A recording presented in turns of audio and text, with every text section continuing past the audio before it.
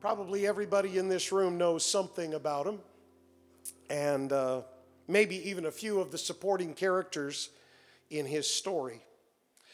Maybe you know about the giant who made him famous, or the woman who made him fall.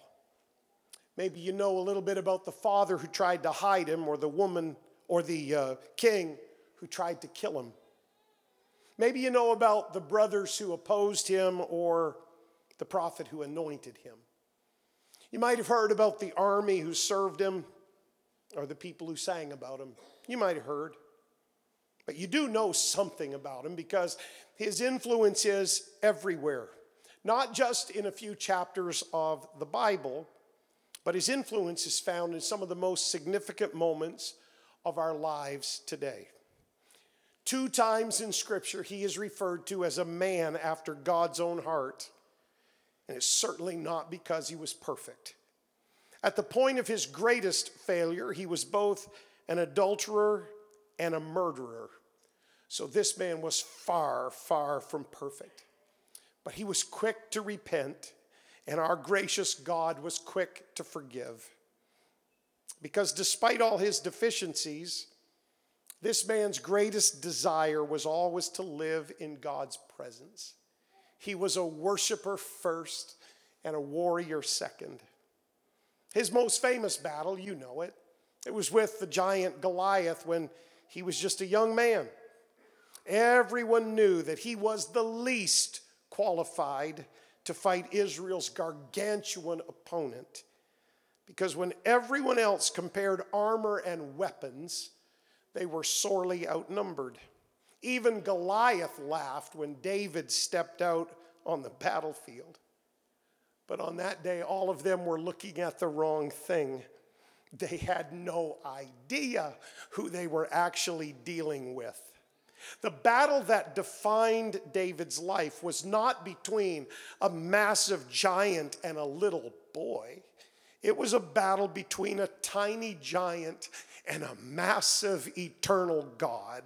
Keep that in mind the next time life turns you inside out and upside down. Your battles are not between your circumstance and little old you. They're between your circumstance and your great God. That's who's on your side.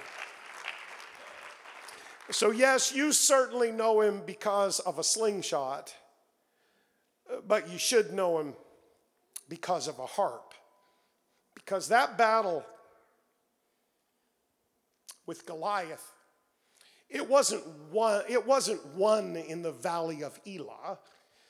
That's only where that battle was fought.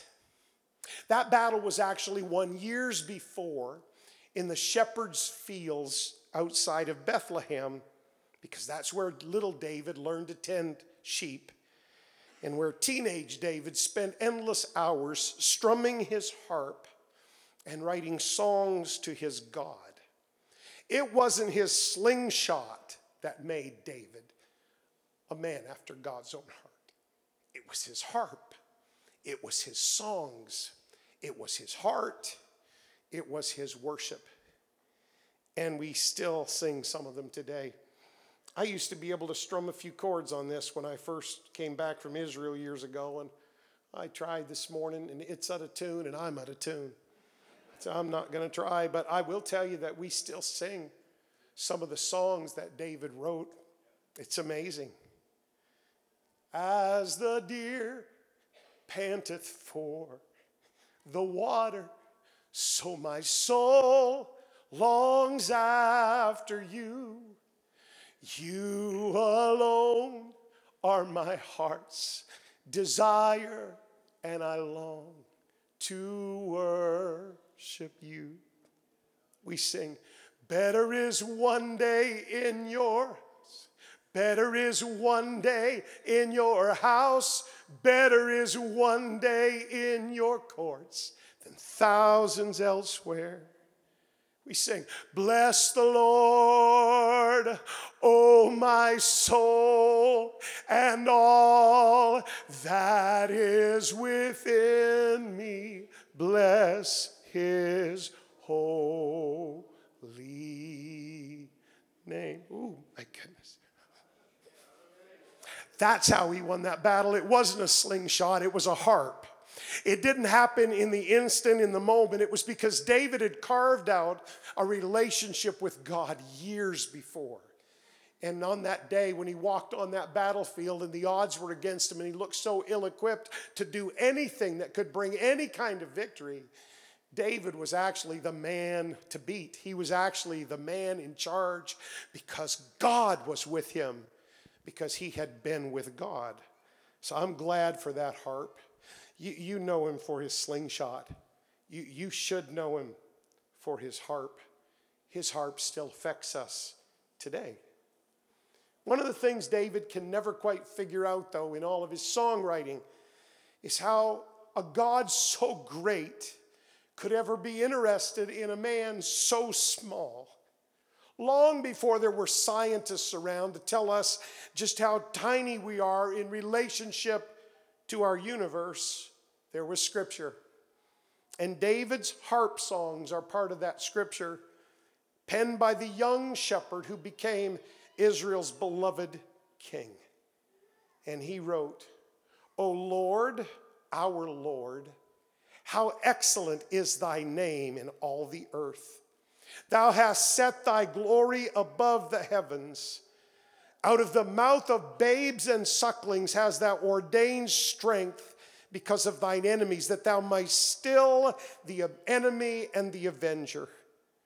And then he says, "When I consider the heavens, the work of thy fingers, the moon and the stars which thou hast ordained, what is man that thou art mindful of him?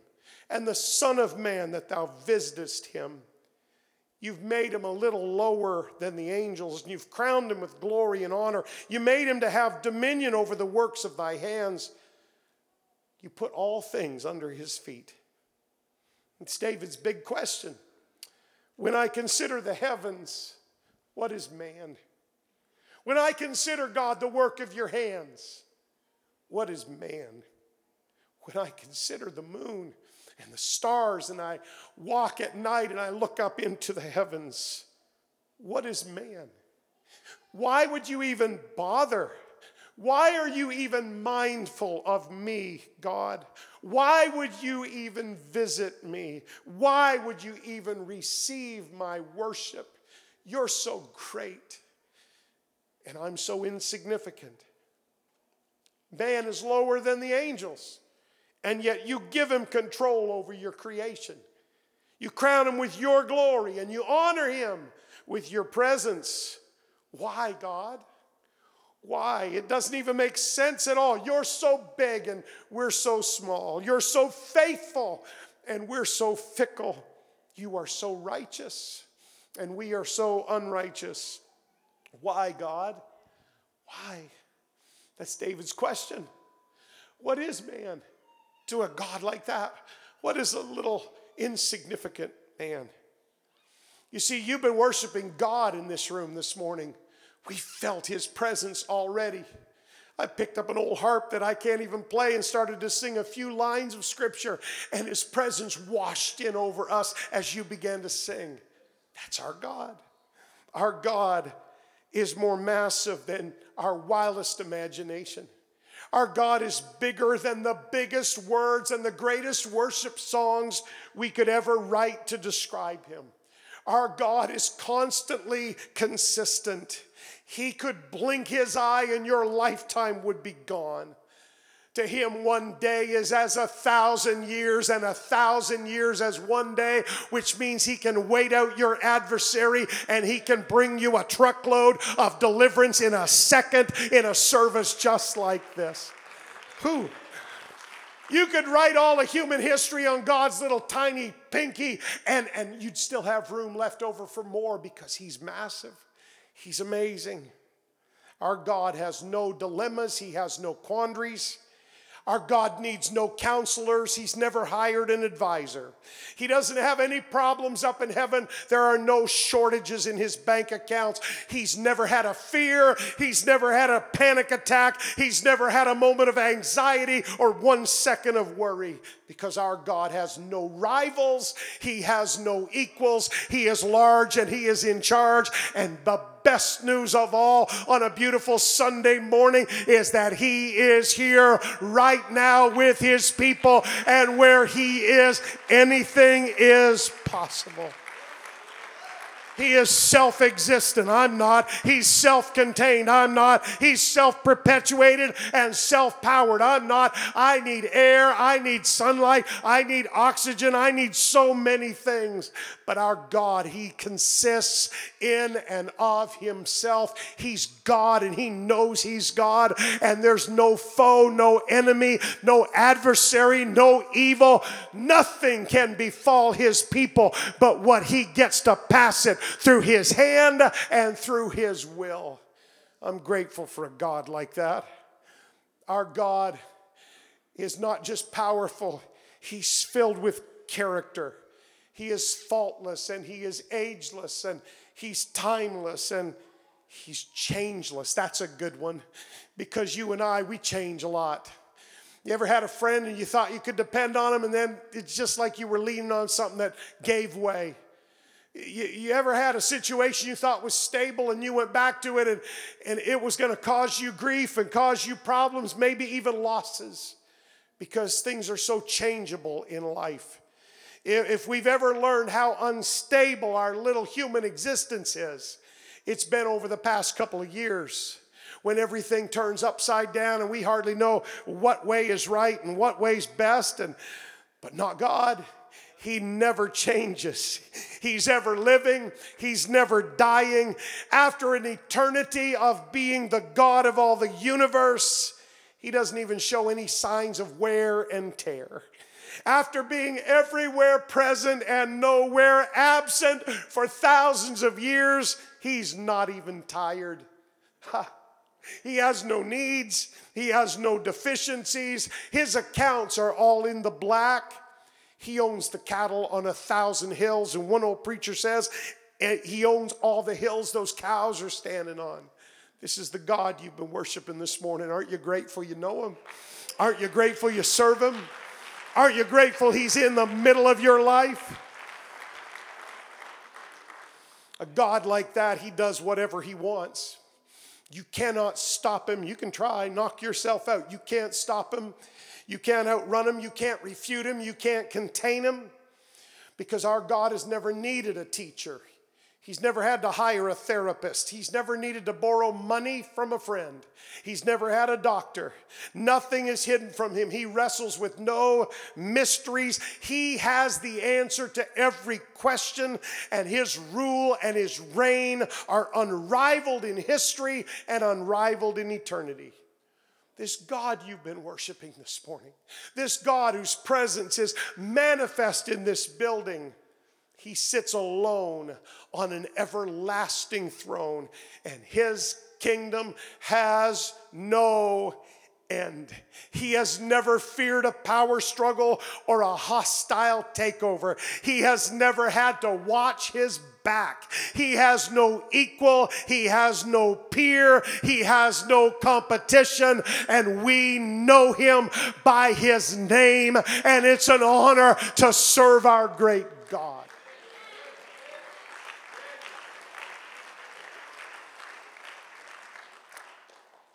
He's unparalleled, folks.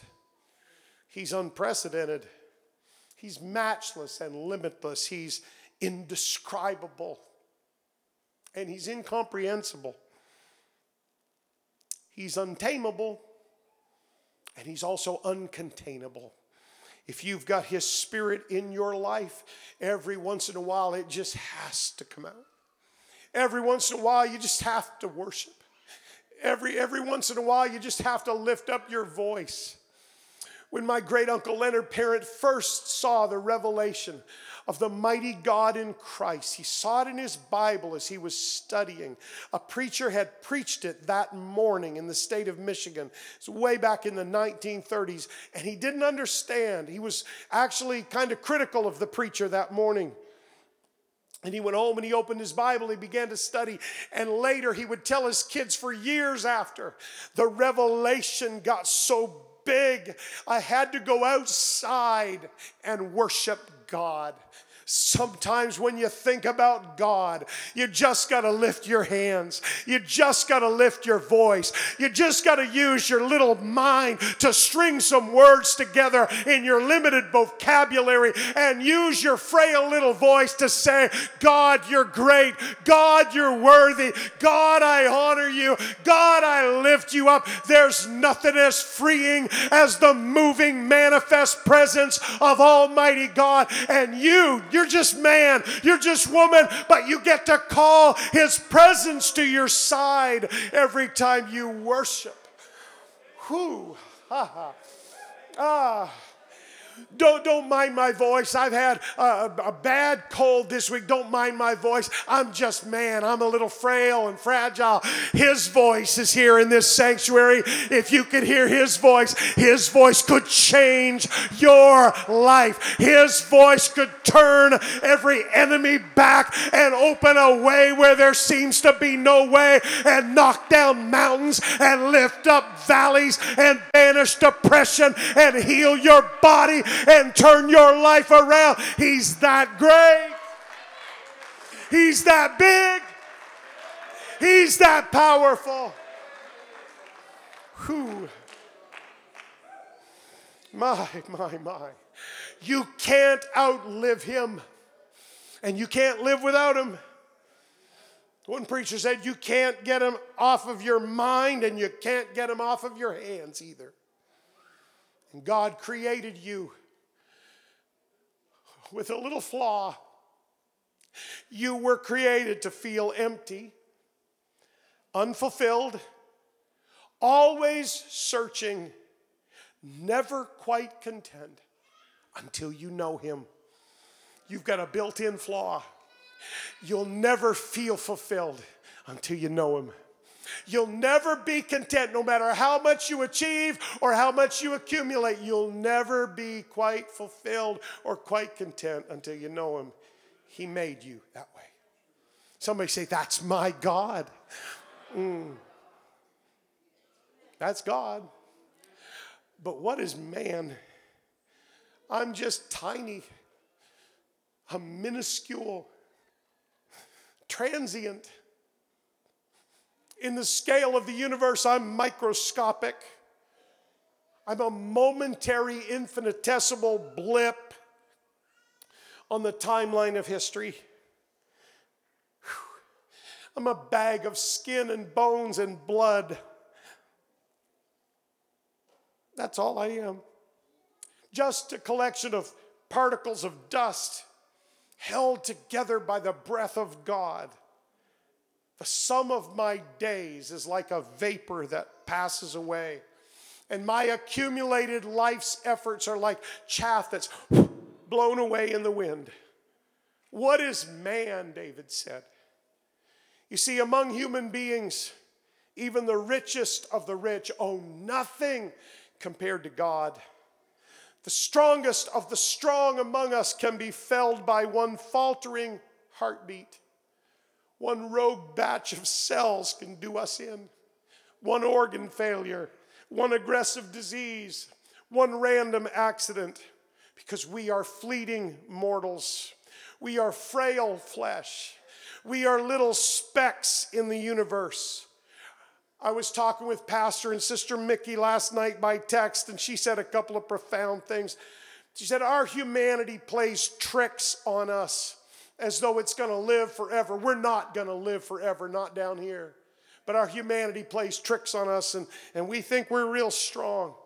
And because we do, our priorities get all out of whack, and our decisions become so short-sighted, and we senselessly squander so many precious, eternal moments that God gives us. And all the while, she said, God is the one in charge of life and breath and death. Aren't you glad you know Him? Wouldn't it be pointless and hopeless without Him? But isn't it so meaningful, and isn't it so rewarding with Him?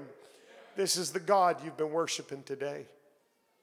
David said, what is man? When you can look at God, when you consider God, when you feel a touch of God's presence, what is man? David, you were right. There's just no way to understand why a God like that would be interested in a man like me. And yet, he is. But David, you missed something. You said, thou madest him to have dominion over the works of thy hands. This is what you said, David. Thou hast put all things under his feet. Now that doesn't make sense, David. That can't possibly be true, that all things are under the feet of man. There's no way everything in this life is under my feet. Too many things scare me. Too many things can hurt me. Too many things tempt me.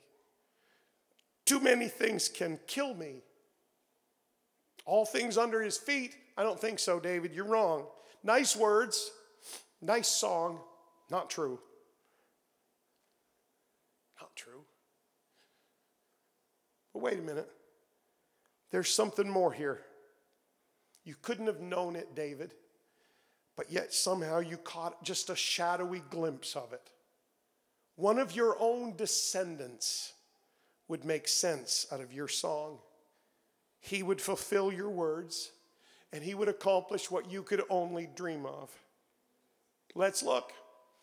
An anonymous writer, 1,000 years after you laid down your pen for the final time, is quoting your song to a church of the Hebrew persuasion. And here's what he says. We don't even know this man's name. But one in a certain place, he's talking about you, David. He testified, what is man that thou art mindful of him? Isn't that nice, David? He's quoting you. Or the son of man that thou visitest him. Thou madest him a little lower than the angels. Thou crownest him with glory and honor, and didst set him over the works of thy hands. Thou hast put all things in subjection under his feet. For in that he put all in subjection under him, if he put it all under his feet, then he left nothing that is not put under him. It's one way or the other. Either it's all under his feet or it's not. You can't have it both ways. But now we see not yet all things put under him. So see, David, he admits it right there. If all things are in subjection to man, then nothing should be excluded from that. And yet I can look around any day of my life and I can see many things that are not under me. In fact, on a lot of days, it feels like there's a lot of things actually over me. They cause me grief and they make me stumble and they bring me pain and confusion and they create hurt. And I have so many questions. And it doesn't seem like everything's under my feet. It seems like a lot of things are piling on top of me day after day. So I agree with him, not you, David. He says, but now we see not yet all things put under him. It hasn't happened yet. There it is. Not yet. There's something more than right now. There's something more than just here. There's something greater than just this life. There's something more for man. There is something better than this. Yes, there is something better than this, but it's not something, it's someone. David, he added a verse to your song, but we see Jesus, who was made a little lower than the angels for the suffering of death, crowned with glory and honor, that he, by the grace of God, should taste death for every man.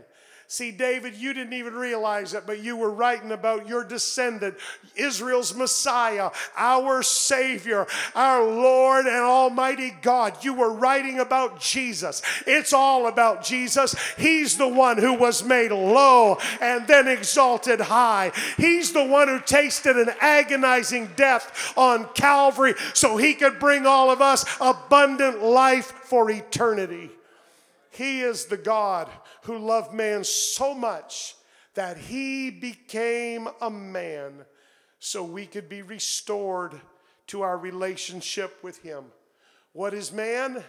Man is so valuable to God that God became one of us so he could take us to where he is through his eternal, forgiving, liberating, delivering sacrifice. Aren't you glad you know him? Oh, David knew his familiar presence, but you know his name.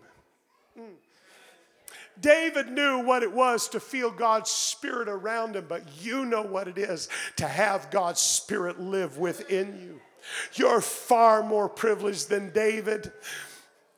You may not be able to play a harp. You might not be even able to carry a tune, but there needs to be something of gratitude in your soul that every once in a while it just lifts you into a place of worship, and you say, oh God, what is man? What am I? Who am I that you would be mindful of me? But I'm so glad you came, and I'm so glad you gave, and I'm so glad you're here, and I'm so glad you love, and I'm so glad you forgive.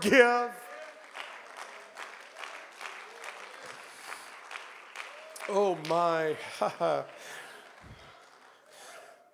Something else you wrote there, David. You said, out of the mouth of babes and sucklings hast thou ordained strength because of thine enemies, that thou mightest still the enemy and the avenger. Out of the mouth of babes and sucklings hast thou ordained strength. That's powerful words, David. And your descendant, our Savior, he quoted those very words on the day that he rode into Jerusalem. He knew he was on his way to Calvary to give his life, to shed his blood, to turn this curse around, to make a way so we could be restored. And he quoted you, David, on that day. They said to him, don't you hear what these say? Don't you hear Jesus, all these kids making all this racket and shouting Hosanna and the commotion and the chaos and the palm branches, and don't you hear this? Jesus, aren't you going to shut them down and shut them up, tell them to be quiet? Jesus said, haven't you ever read David's words? Out of the mouth of babes and sucklings hast thou perfected praise. David, you said, ordained strength. But Jesus said, perfected praise. He wasn't contradicting you. He was confirming you, because you taught us with that harp. Wherever there's praise, there's strength. Wherever there's praise, there's power.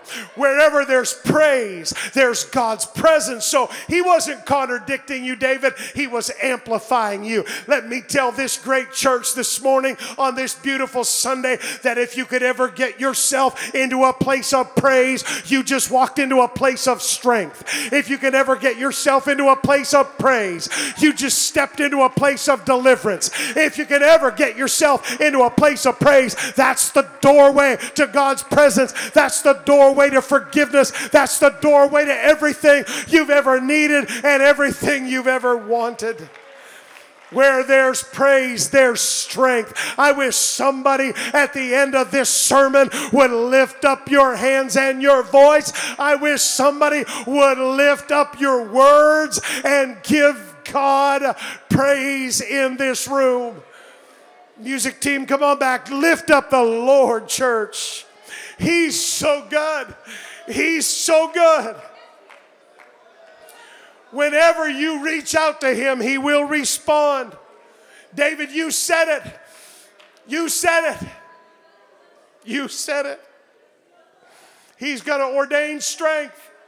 He's going to perfect praise. Power lies where the praise lies. I worship you, Jesus. Oh, I worship you, Jesus.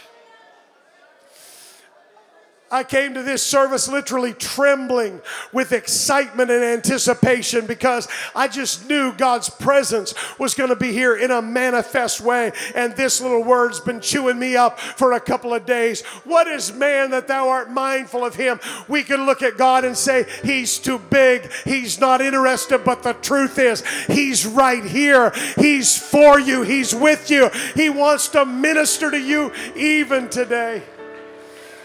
Would you stand with me? Let your hands keep on going and let your voice ascend higher than those hands. Fill this sanctuary. with praise to a God like that.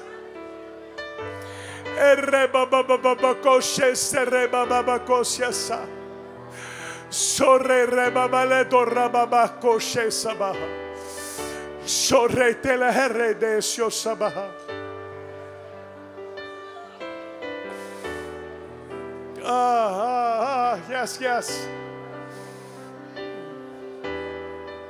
Oh, yes, yes, yes, yes. God said, there's strength where there's praise. And some of us, we need strength. It's been a rough week. It's been a hard month. It's been a difficult year. It's been a treacherous season. And we're hurting and we're questioning and we're confused. We feel lonely and exhausted and overwrought and overwhelmed and anxious. But if you can just get in that place of praise, there's strength. It's counterintuitive. You would never do it out of your human understanding. But then again, what is man? You're really going to figure out eternal salvation and your spiritual deliverance? You can't. What is man? But he's already got it figured out. And he's already got it paid for. Your salvation was paid for by his shed blood. Your healing was paid for by the stripes that were laid on his back. So whatever you need, it's in his presence. It's in his presence.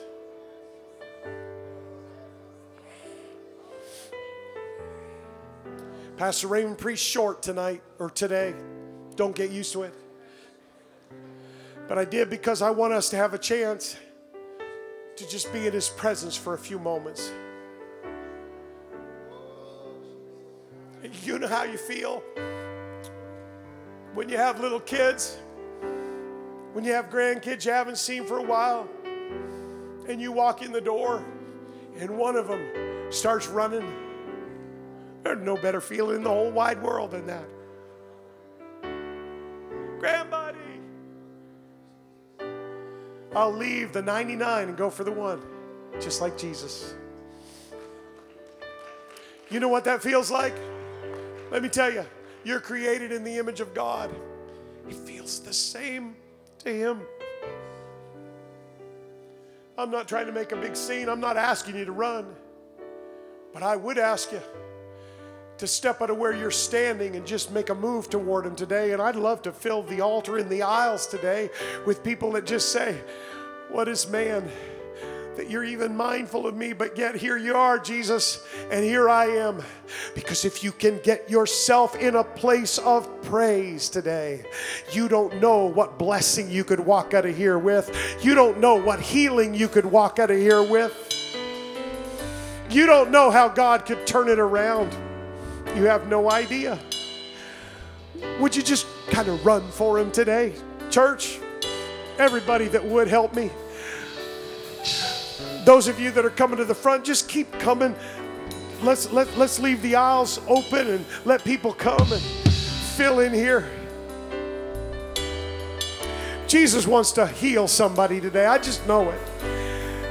Jesus wants to deliver somebody from something today. Maybe it's depression. Maybe it's anxiety. I don't know what it is, but I came to this building just trembling with anticipation. Now lift up your hands like a little child lifting up for their Heavenly Father and just begin to worship him. I'm not asking you to do anything weird. Just love on him. Just worship him. Just let his presence wash over you. There's healing coming in that presence. There's deliverance coming in that presence. I wish somebody would break the post-COVID paranoia and just push yourself into the presence of God. Don't hang back when Jesus did so much for us. Sing, let's worship, church. Let's pray. Let them sing. You worship God. Praise him. Lift up his name.